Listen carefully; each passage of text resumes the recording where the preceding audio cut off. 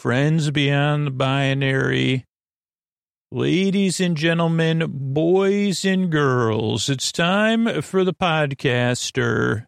It's time for the podcaster that finally broke out his winter pajamas, which just means sweatpants or other pants, lounge pants. Yeah, there's a big news, breaking news when I'm recording this. When you're hearing this, it'll be old, Scoots, that's old news to us. And I'd say, you know what news is good news? Comforting news, because these pants are comfortable. They've been worn in quite a few years. They were pre-2020 daytime sweatpants for a bit because they were called athletic pants. And a travel pant. It was actually singular. They singulared it to make it more appealing to wear during the day. Travel pant, the travel pant. But now they're pajama pants, which is still baffled, I guess, because there's two legs. But they don't call it a travel shirts because that would be confused. If you're confused, you're in the right place. It's time for Sleep With Me. The podcast that's here to take your mind off stuff and put you to sleep, to keep you company in the deep, dark night. Because you deserve a place you can get some rest, some place that's going to take your mind off stuff, keep you company, or put you to sleep. Give this show a few tries. It doesn't even work for everybody. I'll tell you that right up front, but see how it goes. Most people it works for, they say, it took 2 or 3 tries to get used to because it never made any sense at all. Just like you've seen so far. But I really want to help. There's a lot of people listening that know how it feels in the deep, dark night. And I've been there, tossing, turning, mind racing. So that's why I want to help, too. So kick back, see how it goes. Give it a few tries. It is a bit different. We'll start off with some support. Then there'll be a long, meandering intro. And then a bedtime story. Because it's time for Sleep With Me, the podcast that puts you to sleep. Hey, are you up all night tossing, turning, mind racing, trouble getting to sleep, trouble staying asleep? Well, welcome. This is Sleep With Me, the podcast that puts you to sleep. We do it with a bedtime story. All you need to do is get in bed, turn out the lights, and press play. I'm going to do the rest. What I'm going to attempt to do is create a safe place where you could set aside whatever's keeping you awake, whether it's thoughts, things on your mind you're thinking about, thoughts. I have thoughts about the past, I have thoughts about the present, I have thoughts about the future, I have thoughts and feelings about my thoughts, about myself, about, so many thoughts, so little time, too many thoughts, so little, whatever the thoughts about phrases, thoughts about famous quotations about thoughts, thinking about those quotations about thoughts, but it could be thoughts, it could be feelings. I was just thinking about Bartlett's familiar quotations. You used to have to buy a book. There used to be a book. I don't know if there was only one edition. That's a good question. Was there more than one Bartlett's book? Maybe that's what tonight's episode will be about. It will be. That way I don't have to explain it all. But there used to be a book, or I don't know, is that an anthology? Bartlett's familiar quotations or famous quotations? I don't know if no quotations are familiar to me. You see, that sounds familiar, Scoots, but I think you're off. What about, here's a book I'll never want to, Bartlett's familial quotations. You're doing it wrong. So many quotes from my Nana about me. Don't quote me again in the past. Don't quote me that way. Don't misquote me. Also, don't quote me. That's a quote from my Nana, a real one. Don't call me the Nana that lives in your mind, even though I'm the Nana that just lives in your mind. Because you can't prove, I say, okay, maybe you're not I've tried meditating, Nana. And they say, don't put yourself outside of your head or whatever they say in those meditations. And I say, yeah, no, my Nana, well, she's everywhere within me. My Nana, she's everywhere within me. Especially when I'm especially when I'm misquoting her. Don't quit. Oh, boy. There you go. Oh, there's another one. There you go again. There's that one. Or usually she says, there he goes again. Too much Kool-Aid. There's another one. Quotes, made-up quotes about my made-up Nana. Bartlett's book of made-up quotes about a made-up Nana. Pending in whatever, because they said, you can't call our book that. I said, really? Oh, just you wait. There's another one. Just wait. Just you wait, usually Nana says. Don't call, you don't, oh, this one's me. Don't call me on your Nana phone. And she says, oh, then this is another quote from my Nana. Don't worry, eventually there may be a sleep podcast here. I already forgot. What did I say? Don't call me on my Nana phone. I forgot. She had to come back to that. Don't worry, I won't. But that wasn't, it was something else. I said, I forgot. There's another quote from Nana. See, he forgot. He'll get over it. There's another one. Disappointment is part of life. There's yet another Nana quote in there. Get used to it. Toughen up.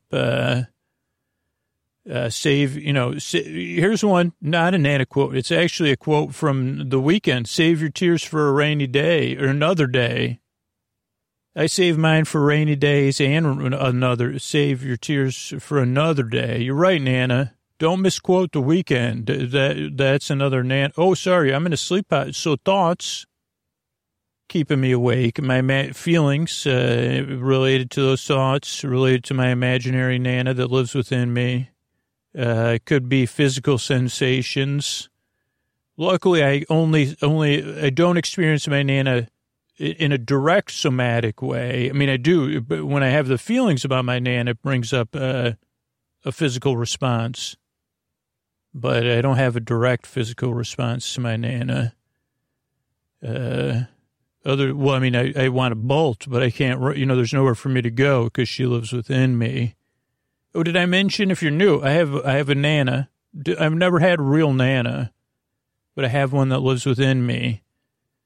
Also, if you may say, are you using Nana in a pejorative way? I'd say probably I ain't. I mean, more of a, good question. I don't think so. I'm referring to my own archetypal Nana. Was that a Wim Wenders film? My own archetypal Nana.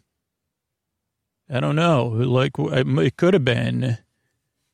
But my own archetypal Nana. I mean, that's really what I have is she's a figure, not a motherly figure, but you'd say she could have been, she wasn't a mother to either one of my parents, and she's not an aunt or an aunt, but she is like a figure within me. I think she was formed, honestly, from like different experiences I had clearly. I mean, come on, the Northern Europeans already put out a couple papers on this. Don't worry. I'm sorry, Nana. I have to apologize because I live with her 24/7. Okay, so thoughts, feelings, physical sensations, any changes in time or temperature or routine. So anything going on, you could be traveling, you could have guests, you could have something coming up. Whatever it is, I'm here to keep you company and take your mind off stuff so you could fall asleep because you deserve a good night's sleep. That is true. Not only do I believe it, there's hundreds of thousands of people listening right now that not just believe it, that want it for you. And they don't want it for you in some way like running across the finish line. They say, that would be nice for you. You do deserve that. And you might see there's a bunch of strangers that I don't know pulling for me. And I say there are. In this case, really, truthfully, there are. Just like truthfully, I have an internal archetypal Nana that's only, only my own archetype of Nana. That says there he goes again, talking about me, and that makes her frown. So wow, she's as real as day. I mean, you can hear it. You'd say, what's the guy? I heard the guy from that sleep podcast was actually able to manifest something in his life. Yep, a Nana. She moved in with him. I take care of him. He doesn't take care of me. That's another quote. She put that on a pillow and over the front door and as a bumper sticker and a T-shirt, but like an arrow towards her. She takes care of me. I don't take care of her. Without her, I'd be lost. My Nana. Well, I'd just be wandering. Even with her, I'm wandering around. Okay, oh, you deserve a good night's sleep. And, a lot of us have been there. That's why I make the show. We might not know, or I might not know exactly what you're going through, exactly what you're dealing with. But if I don't know how it feels, someone out there does. And for a lot of us, a lot of the feelings of not looking forward to bedtime strongly, not being able to sleep, the frustration, we've been through that. So I'm here to help because you deserve a bedtime you could feel neutral about or look forward to. Now, this show does not work for everybody. The way it works is I send my voice across the deep, dark night. I'm going to use lulling, soothing, creaky, dulcet tones, pointless meanders, which you've kind of already heard and seen, where I go off topic, I get mixed up, then I forget, then I I talk about something. He just goes on and on and on, just like she said, my Nana. He won't let it go. He doesn't know how to do that. All those things.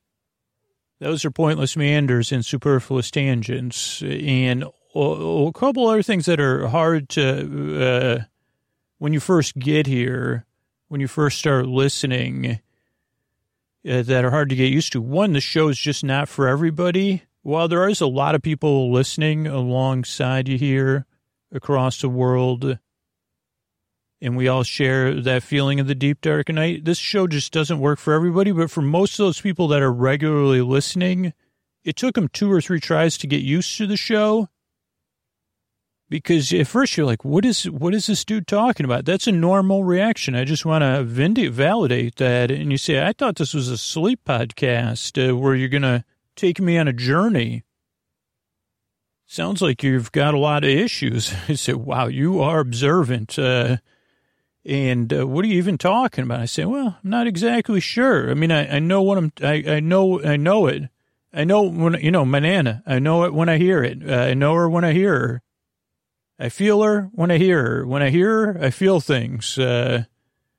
She's my Nana. That could be, it sounds like a song though, like with the thing, she's my Nana. She's my Nana, the musical. Playing 24/7 without music in my brain. Usually only like the part of the second act where, that one part of the second act where there's frowning. Or the longest second act in history. Just like a bit like a sleep podcast. He'll never let it go. No, Nana wouldn't say that. She'd have a subtler way to say that. But so this podcast does take some getting used to. One, because it's a show you don't really listen to. I'm here to kind of just be barely paid attention to. Now, if you need to listen to me, I'm here. Because I'm not here for you to pay attention to me so much as for me to be background noise or something alternative to you for you to listen to, just like I'm talking about in this other example. When I find something outside of myself to pay attention to, then I'm less likely to get caught up in these parts of me, these wonderful archetypal parts of me, so wise in her wisdom that she wants to share with me, but I'm so resistant to it. But if I get outside of myself, you say, okay, this is a little bit distracting. And there are lovable things about my Nana, her ability to shawl herself, butterscotch candy, the fact that sometimes she smiles, the fact that she smiles so rarely makes her smile that much more wonderful. That would be that's another song in the musical. Could we call it Nana, the musical? I mean, I think that is there anyone on Broadway that listens to this podcast? I mean, you could say, okay, wait a second. That's a title for a musical, Nana, the musical. we would have some, there'd be a lot of hurdles beyond that, like a plot, and because you plot about your internal archetypal Nana probably won't. And I say, you're right about that. So, yeah, but Nana, the musical, what did I already say? It's playing in my brain. So I'm just kind of inane chatter. Yes, Nana, I heard you change the spelling of inane. So I'm a podcast you don't really listen to. It's also not a podcast that puts you to sleep. I'm here to keep you company in the deep, dark night, to be your boar friend, your boar bae, your boar sib, your boar bestie, your boar burr, your neighbor, your boar bud, your boar bana, your bana, like Eric, is it Eric Bana? Bana? Eric Bana and my nana had a banana, a faux fana, faux ban, So, yeah, that's something that never happened. He's Australian, Nana. Oh, she knew that. Thanks. So, yeah, I'm more here to keep you company than to take your mind off stuff. If you can't sleep, I'm here to the very end. If you wake up, I'm here. If you want to turn me on later, I'm here. If you need a break during the day, I'm here. I'm here to keep you company. That's it. And just barely entertain you. So that's the two things that take some getting used to, other than my personality, which, it's not for everybody. Sleepwithmepodcast.com/no thank you. Has tons of other sleep podcasts and sleepy audio on there. What else? Oh, the structure of the show throws people off. It's designed in a very specific way, but that can throw people off. So let me tell you why. So the show starts off with a greeting. Friends beyond the binary, ladies and gentlemen, boys and girls, nanas everywhere. So you feel seen and welcome. And you say, okay, I could check the show out. Maybe I will. Then there's support for listeners, support for the show, and support for communities around the show. And the support for the show comes in two forms. People who directly support the podcast, they actually never hear this stuff because they get ad-free shows. And then people who support the sponsors, who support the show in return for the support they get. And what that enables us to do is put the show out twice a week for free wherever you want to listen to it. So that's cool. And then there's the intro, which goes on and on and on. Sometimes people lump it in with the support stuff, but it's like 12, whatever we are. Like we're at 15 minutes, I think, of me rambling and going on and on and on, trying to explain what the podcast is and getting distracted by whatever's bubbling up in my brain. And because of that, I don't know, people say, oh, is that just the show's like 20 or 25 minutes of ads? It's like, no, the intro is actually the most important, popular part of the podcast for most fans, but not all fans. Some people like only the stories. But the intro it really serves two purposes. Introduce the podcast to new people. And, then it kind of eases you into bedtime. It gives you part of your bedtime routine. Part of your wind down could be the intro. It eases you into bedtime. So some listeners are getting ready for bed. Some are doing some other relaxing activity. Some people are in bed getting comfortable. Some people are asleep. We're happy for them, somewhat happy for them. I mean, if you're a regular listener to the show, we're happy for you. If you're a partner of someone listening to the show, we're kind of happy for you. So 2% of people skip the intro, but just as many people listen to intro-only episodes or story-only episodes. But if you're new, just kind of see how it goes and then decide. But it really is nice to have a bedtime routine and to have a couple pieces of that routine. The podcast, maybe some other chill activity. Whatever it is.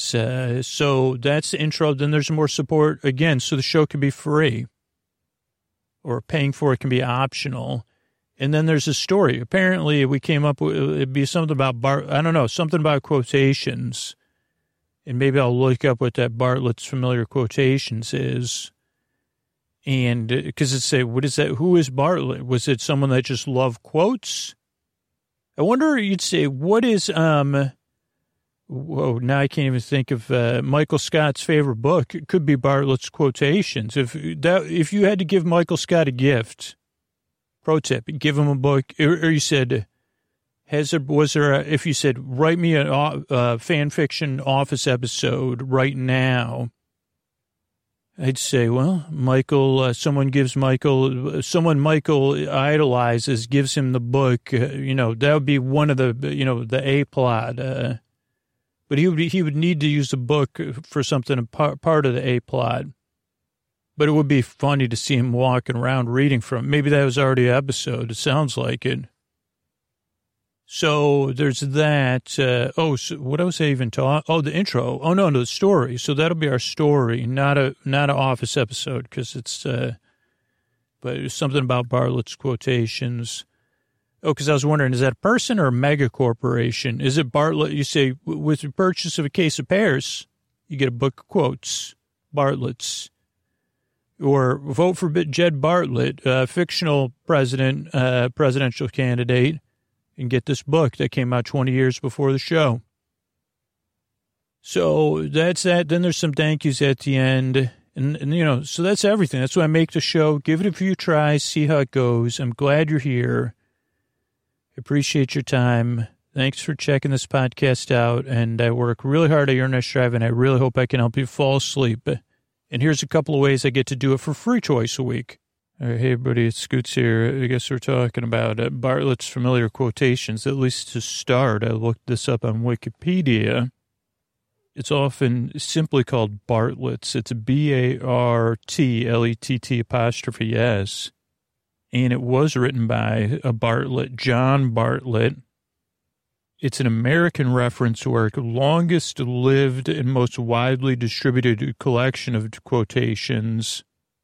First issued in 1855. This is all from Wikipedia, and currently in its 18th edition in 2012.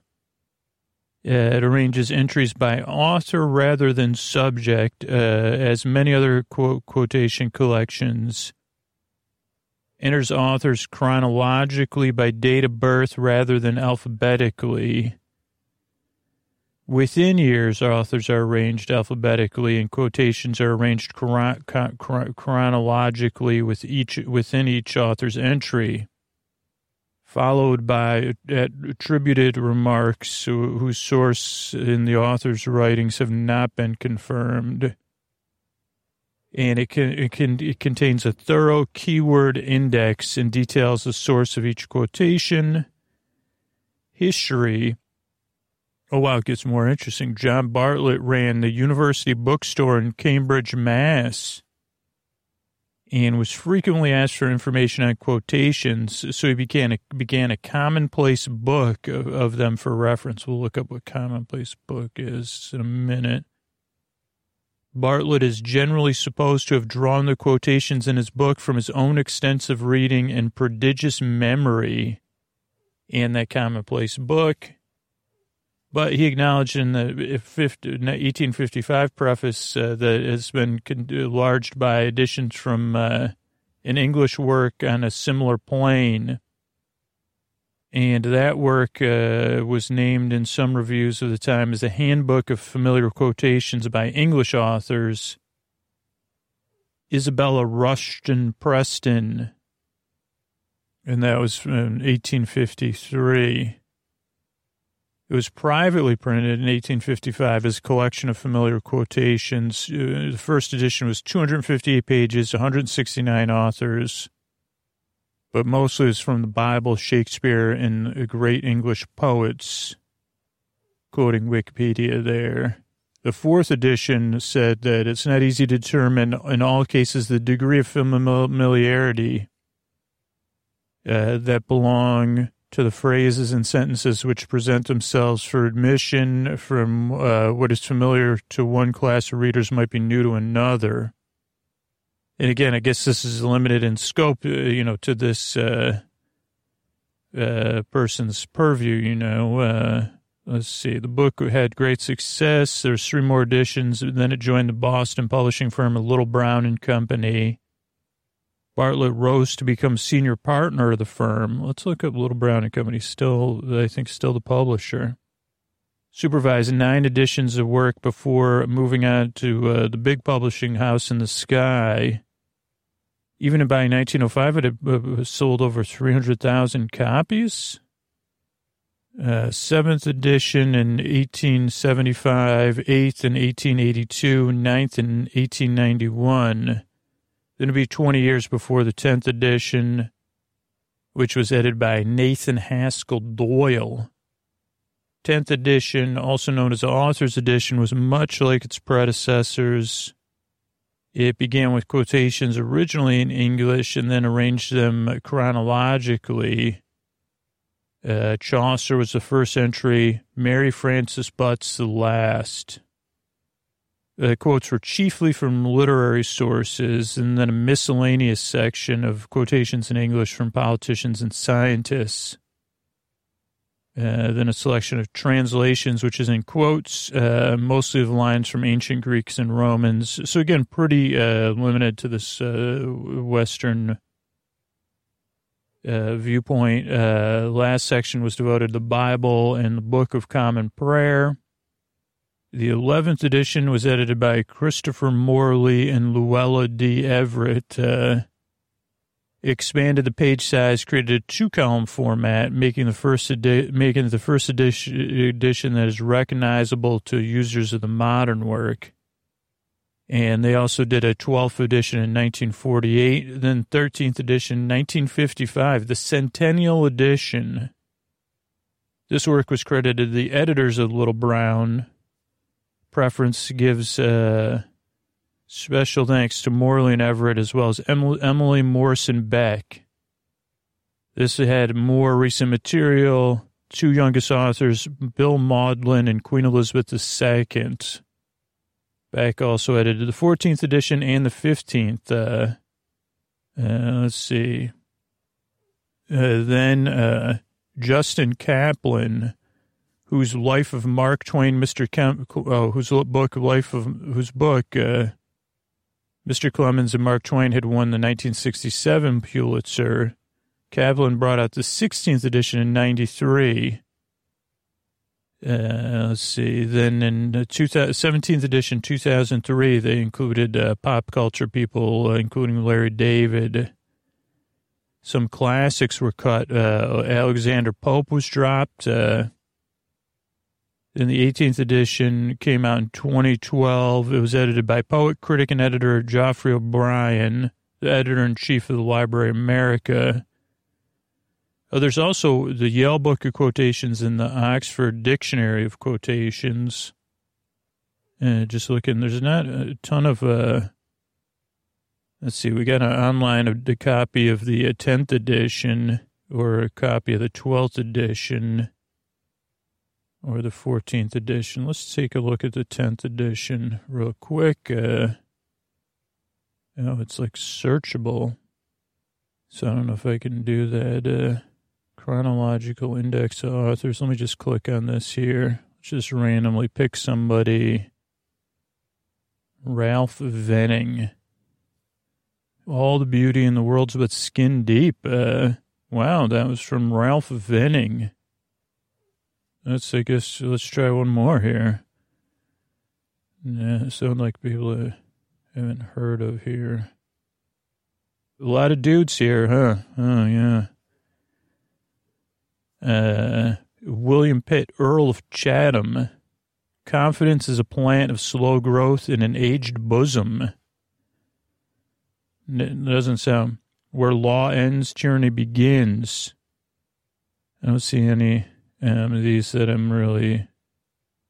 Okay, let's look up I used to think, I remember when I discovered this book, I thought it was a pathway to greater knowledge. Not understanding that kind of quotations are mostly based as a part of a larger context and process, not results. Okay, a commonplace book, though, or a way to compile knowledge by writing information into books. They've been kept from antiquity, particularly during the Renaissance. Similar to scrapbooks filled with items of many kind, proverbs, adages, maxims, quotes, letters. Entries are most often organized under subject headings and differ functionally from journals or diaries, which are chronological and introspective. Commonplaces are used by readers, writers, this again from Wikipedia, students, as an aid for remembering useful concepts or facts. So I guess that's a little bit about commonplace. Let's look at a couple more things Little Brown and Company, American publishing company founded in 1837 by Charles Coffin Little and James Brown in Boston for close to 2 centuries. It's published fiction and nonfiction, including Emily Dickinson's poetry, Bartlett's familiar quotations, and is now a division of the Hachette Book Group. Let's see what we got. I don't know. I think that's pretty good. I mean, they've been around for a while. Mary Frances Butts was in 1890 to 1937, English modernist writer. Found in recognition in literary magazines such as The Bookman and The Little Review, as well as from fellow modernists T.S. Eliot, H.D., and Breyer.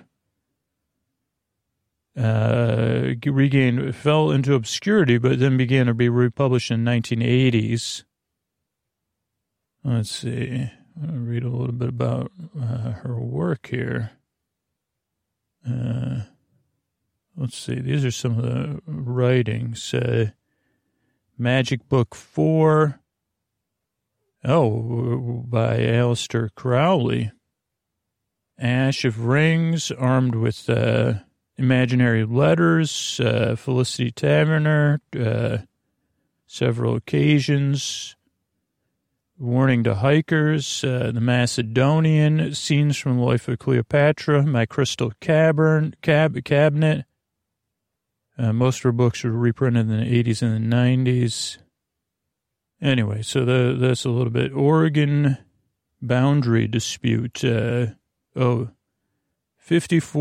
or fight redirects here. So that was one of the quotes that came up. The Oregon boundary dispute or Oregon question was a 19th century territorial dispute over the Pacific Northwest. So people arguing over somebody else's land. Russian Empire, Great Britain, Spain, and the U.S. After the War of 1812, the Oregon dispute took on increased importance between the British Empire, the American Republic, and the Russians had signed in the 1820s the Russo-American Treaty and the Russo-British Treaty. And the Spanish had signed on the Adams-Onis Treaty. And they're trying to figure out who could control the Pacific coast. It was still contested by the UK and the US. The disputed area was the region west of the Continental Divide, north of the 42nd parallel north, and the Russian parallel at 5440. British called it the Columbia District, and the Americans called it the Oregon Country. 1844, it was a part of the U.S. It came up during the presidential election. Oh, man, good old Manifest Destiny. Oh, boy. They want to make an offer on the 49th parallel. However, that faltered. Tensions grew. And everyone was urging James K. Polk to annex the entire Pacific Northwest all the way to the 5440. And these tensions gave rise to that slogan, 5440 or fight. And also the U.S. was annexing Texas. So yeah, a lot there. A lot going on with that Bartlett's quotations.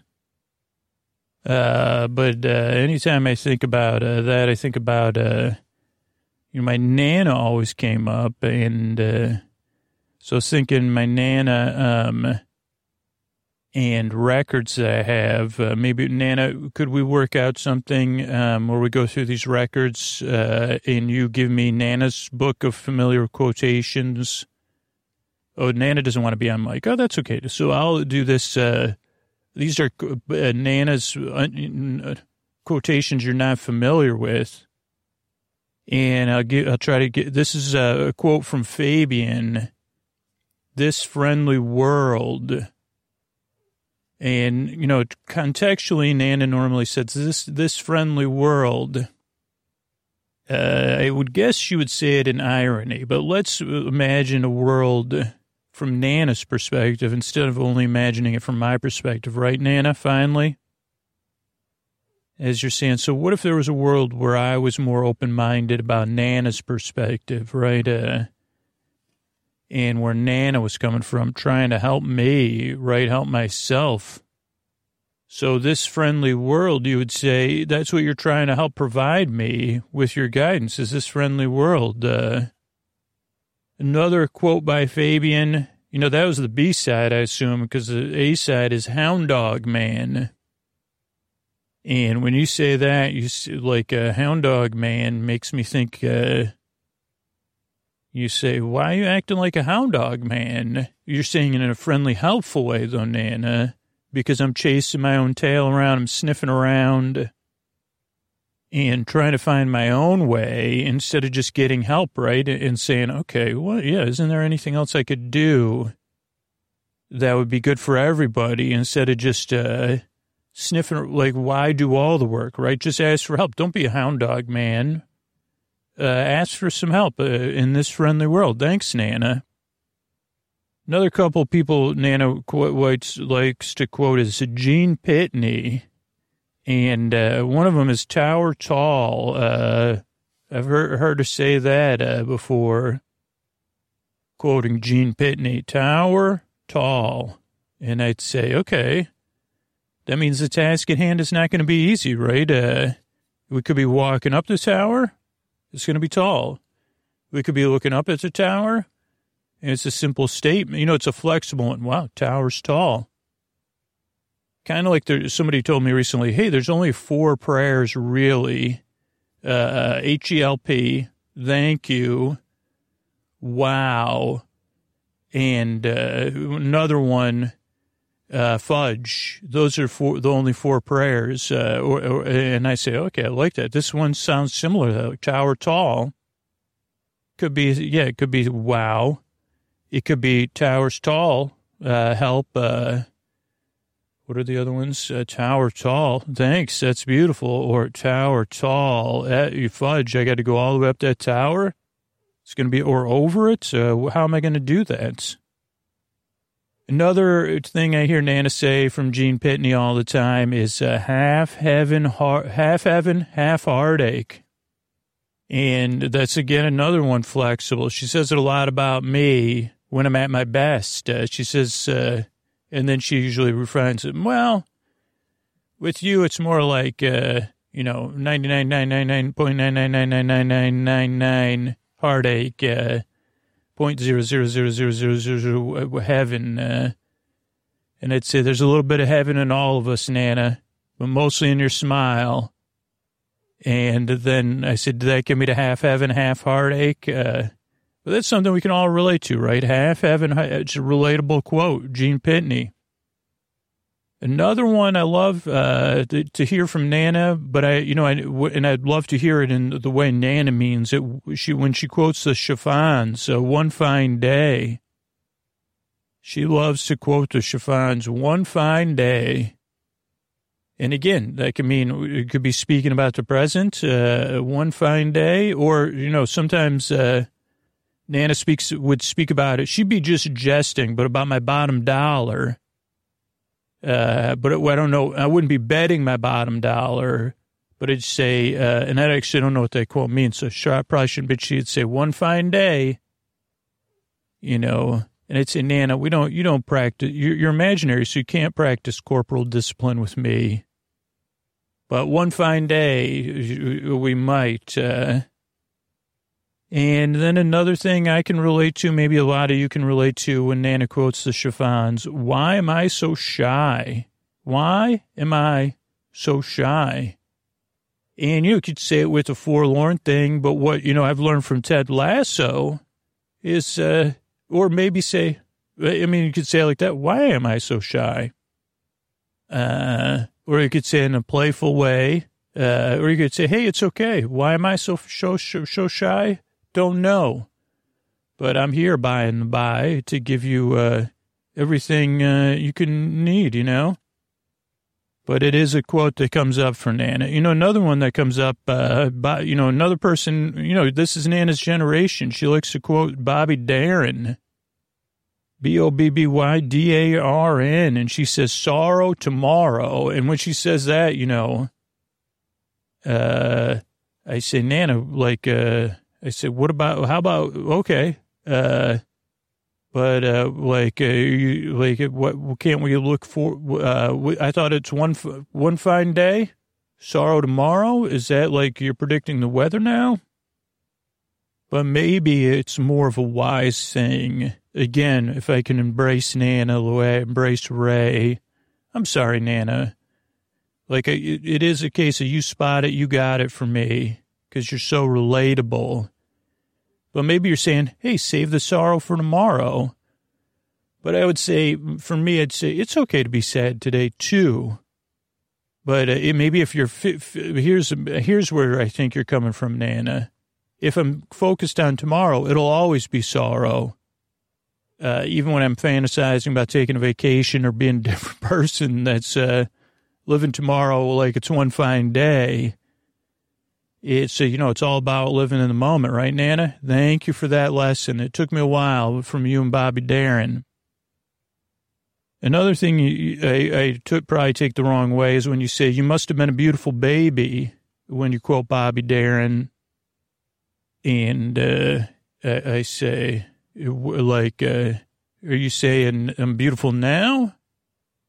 Or I was a beautiful baby and I'm not beautiful anymore? But I think what you're really saying, Nana, which other people say is, hey, pay some compliments. And that's the easy way to pay a compliment. But I think it's probably confusing in the modern day parlance. So, and plus most people don't remember when they're a baby. So I'd say, just find a way to compliment somebody is what you're really saying, Nana. Oh, then there's your quote of them. Here comes the night. And again, I guess it's like, that's sometimes it's ready, like, hey, here comes the night. Let's do our bedtime routine, right, Nana? And to get ready for bed. And here comes the night. It'll be okay, right, Nana? That's what you're saying. Here comes the night. And all for myself. That's also another quote from them you like to quote, huh, Nana? All for myself. And that's when I think you're like really, I don't know, I don't know what that one means. I'm trying to find the deeper meaning. I mean, I can imagine you, I guess this is my chance to grow because I say, well, if you were hugging me, you'd say, I'm going to keep you all for myself, but that would make me take off, Nana, and, want to have my own distance. But maybe it's that. It's like, oh, I can't have it all for myself. I want it all for myself, but I can't have it all for myself, huh? So not easy, but true is you can't have it all for yourself even when you want to, right, Nana? So that's another good lesson from you. Thank you, Nana. Nana, I wanted to take a second to compliment you on how, do you realize that your quotes are so brief? Usually only a few words. I mean, brevity is the act of sincerity, or sincerity is the act of brevity, or something, because that's not my skill set. That it could be set on a 45 or a 33 record. But I remember when you quoted Johnny Horton to me, the mansion you stole. And I guess I took it a little bit in my interpretation of it, because I think you were describing it about my habits and cleaning up after myself and staying organized. But I took a much different meaning from it, Nana, that of heartbreak and but of depth to a person that I guess because I said, well, if that was a song that you were quoting the title of instead of a pithy saying, First of all, I'd say, I don't think there's anything pithy about the mansion you stole, because you say, but I say, oh, like a person is a mansion, so many rooms, whatever Nana, what's a there's a word like balustrade or something, but I say, okay, that is a way to describe it, or the depth of someone's heart, and, of course, that Johnny Horton song you like to quote from a movie I don't know, but where you tell me to go sometime, north to Alaska, when you send me to my room, when you send me out the door, when you send me on my way, north to Alaska. I know what that means, also because your body language usually helps me. North to Alaska, that's where I'll go. Now, this one, this is a famous, this is the most famous person. I mean, some might say, I don't know, did you quote Donovan earlier, or was it, you quoted a couple for people that could be considered one-name people. Unaname? This person, they have two names, but they probably, like Elvis Presley, you say, and I like how you don't do quotey quotes, you do, whatever those things are, brackets, they're not brackets, parentheses, you say, you're the figure with red spandex in disguise. And I say, there's no disguise in me, Nana. Those are red spandex that I'm wearing figuratively. My figure is figuratively wearing red spandex. Oh boy, is it. And I'm shaking my hips, because those mean that I am the red-wearing spandex person from beneath the earth, or somewhere, down there, in disguise. And the other one, I guess I never took it as, I didn't realize it was figurative, but you quote Elvis, you say, please don't drag that string around. And I always thought that was, like you were just telling me, and I said, well, then I would look behind me to see if it was a string hanging off my clothes, or a lot of times I assumed it was my way you were saying my shoelace. But I guess it's in some sense to gather up the string of the things I drag around, and maybe I should gather those up and not drag them around. Especially because normally I say, wow, Nana's really asking me in a way I'm unfamiliar with, saying please. But another quote of yours I love, Nana. Oh, thanks, Nana. Nana just asked a question. She said, oh, is this like Bartlett's familiar quotations? Are you doing, what system of order are you doing them in? Is it chronological? Is it by, I say, Nana, it's by the stack of records in my hand that I'm reading off of your famous quotes. And this is one of my favorites, except that I always talk about misquoting Nana.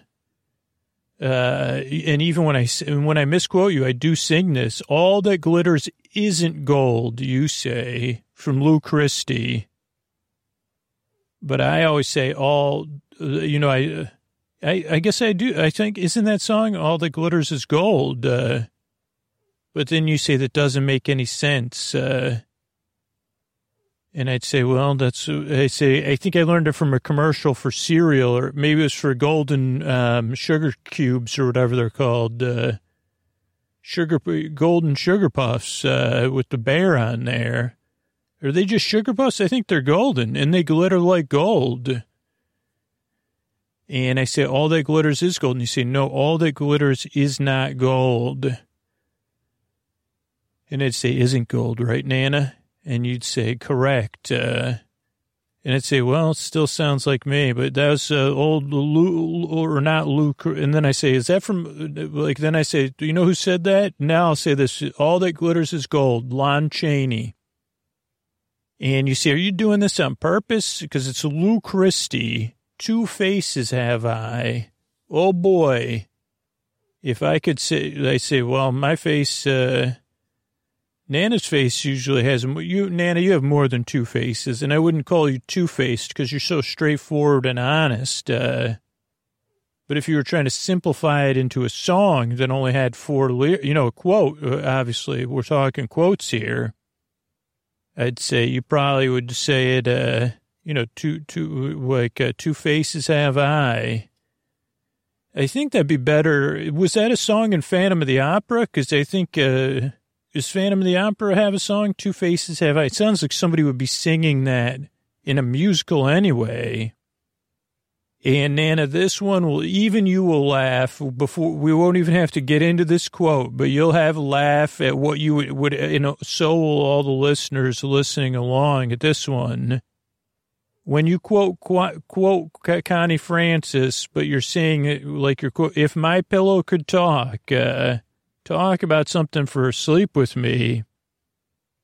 That's so easy because we have that quote, if my pillow could talk, there'd be nothing to say, other than, no, I mean, I don't wash my pillow as often as I should. And, Nan, I knew you'd have a laugh at that. You're still laughing, too easy, she says, and, Connie Francis also, you quote Connie Francis saying, you're the only one who can disappoint me. And then I usually sing like another song that goes, do you really want to disappoint me? Do you really, want to make me cry? But then you say, and I say, really, I'm the only one that could disappoint. And I say, oh, because you're imaginary Nana living within me.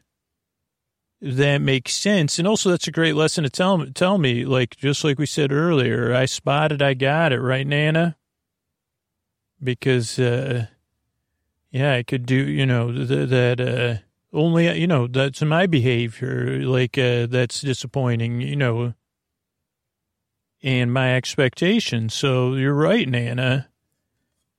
Another person, this was an obscure one, but I take it, sometimes you say this when you're frustrated. You quote Leslie Gore, and you say Danny, but you say it in a way, where you snap your fingers. So I always thought it was a way so you wouldn't, because sometimes you say it after you say, it's my party, is that the most famous, is that the one, I cry if I want to? Or is that another one? Because I always wonder, is it Nana, is it my party? Another one, I've heard you quote before is old Gene Pitney, right? And you all, that's when you pretend, sometimes you say, because this was one of the funniest things. You say, I'm dehydrating you, teardrop. You usually say teardrop by teardrop, but then I had to imagine what you were saying. You just say teardrop by teardrop. But then I said, wouldn't it make more sense if you said, little Andy, you're dehydrating your Nana, teardrop by teardrop. Or, hey, Nana, how did you get dehydrated? Well, because teardrop by teardrop, dealing with little Andy, I turned to dust, teardrop by teardrop. But you could, oh boy, Nana. But yeah, I'm sure there's other ways you could. And then you said Mecca, the Gene Pitney thing, which I didn't understand. You could, I didn't know if that was something I didn't know if you were working on a screenplay or something, Nana, where you're trying to write hip dialogue because then you say, well, when they wrote that dialogue, I was thinking of Heathers and Tina Fey. I think Tina Fey said, well, they made up some of the stuff. So I don't know. And I said, well, I don't know if you should be using Mecca as I said, Nana, can't you just use it in, but you say, well, I'm quoting whatever Gene Pitney. This was one I never knew, it just made me laugh. Bob B. Socks, you quote, and you'd say, flippin' nitty. And I'd say, how do you spell Bobby Socks? And you say Bob, B-O-B, B, SOXX. And I'd say, oh, wow, Nana, that's some wild stuff. Bobby Socks, eh? Flippin' Nitty. I'd say those sound like characters from like a Sleep With Me podcast. And then you say Zip-a-dee-doo-dah. And I'd say, is that like the song from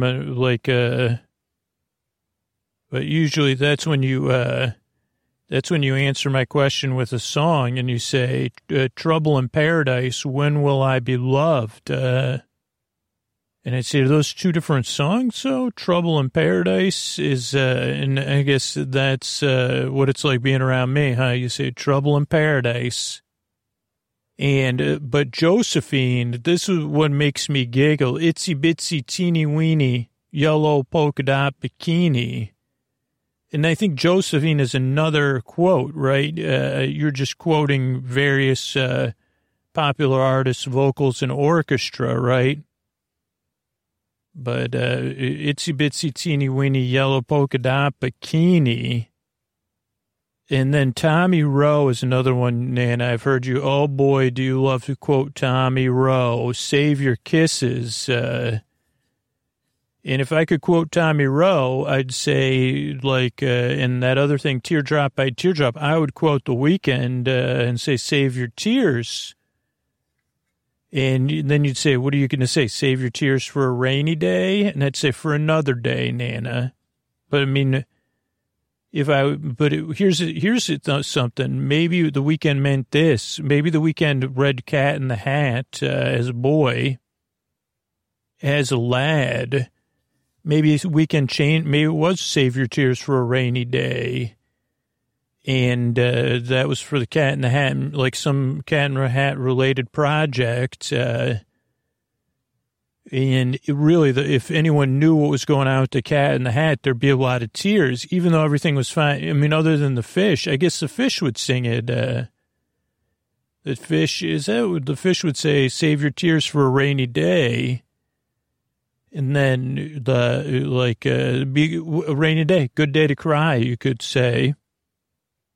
But you like save your kisses for Tommy Rowe.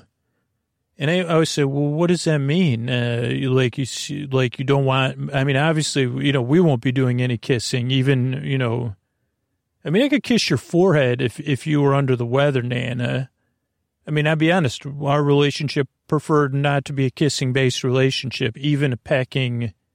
That's just where I'm at. One day, Nana, the podcast listeners may hear 3 years from now, I'd say, Nana, go ahead and give me a kiss on the cheek. But right now, it's just where I am in my honest growth, as I say, Nana, I'm practicing trying to be somewhat kind to you occasionally. And I'd prefer you save your kisses. So thanks for helping me assert myself. And then you quote Tommy Rowe when you say Sheila, who, that's someone in my family. And I say, wow, Sheila. But then there was also the song, Oh, Sheila. But that's a different song than what we're talking about. Another quote I like, Nana, is when you quote Doris Troy. It's so rare, but you say just one look. And I said, what does she mean by that? Just one look. Like, are you just going to give me just one more look? Or are you, you see, just one look? And I say, okay, Nana, I'm just giving you one look of, I don't understand.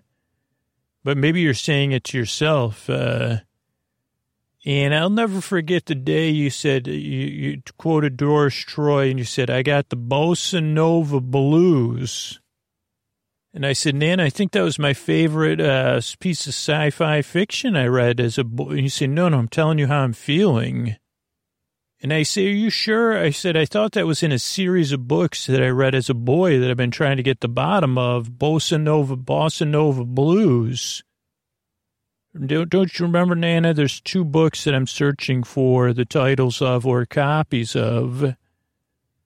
And one of which is a book I read as a child. I checked it out of the library. Not a young child, though. Probably somewhere between first grade and ninth grade. Probably between first grade and fifth grade, though, Nana, really.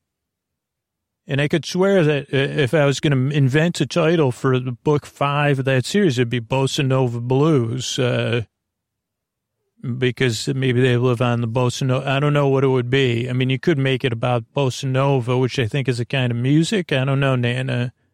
But I was thinking they live on Bossa Nova Station. Or maybe there's a Bossa Nova coming to the planet, so everybody's down. But that was a boy who was my age when I was reading it, who had an android duplicate of themselves, maybe, who was their best friend. But that's all I remember about the book. I mean, other than lying on my bedroom floor, reading it, and listening to the radio.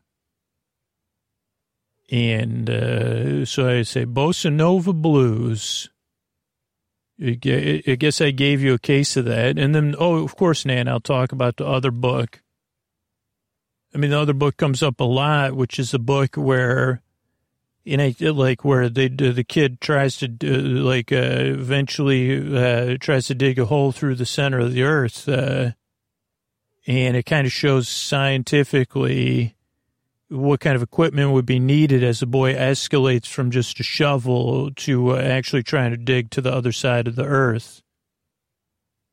But I guess that reminds me of those quotes where you roll your eyes and you quote Dodie Stevens, coming of age, or you shrug your shoulders to describe my behavior.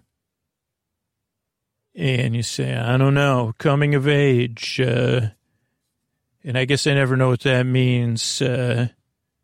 Another one, this is like an emotional thing you say, like some of the things, I don't know what the term is, but it was called Pink Shoelaces by Dodie Stevens. Another Dodie Stevens quote, pink shoelaces.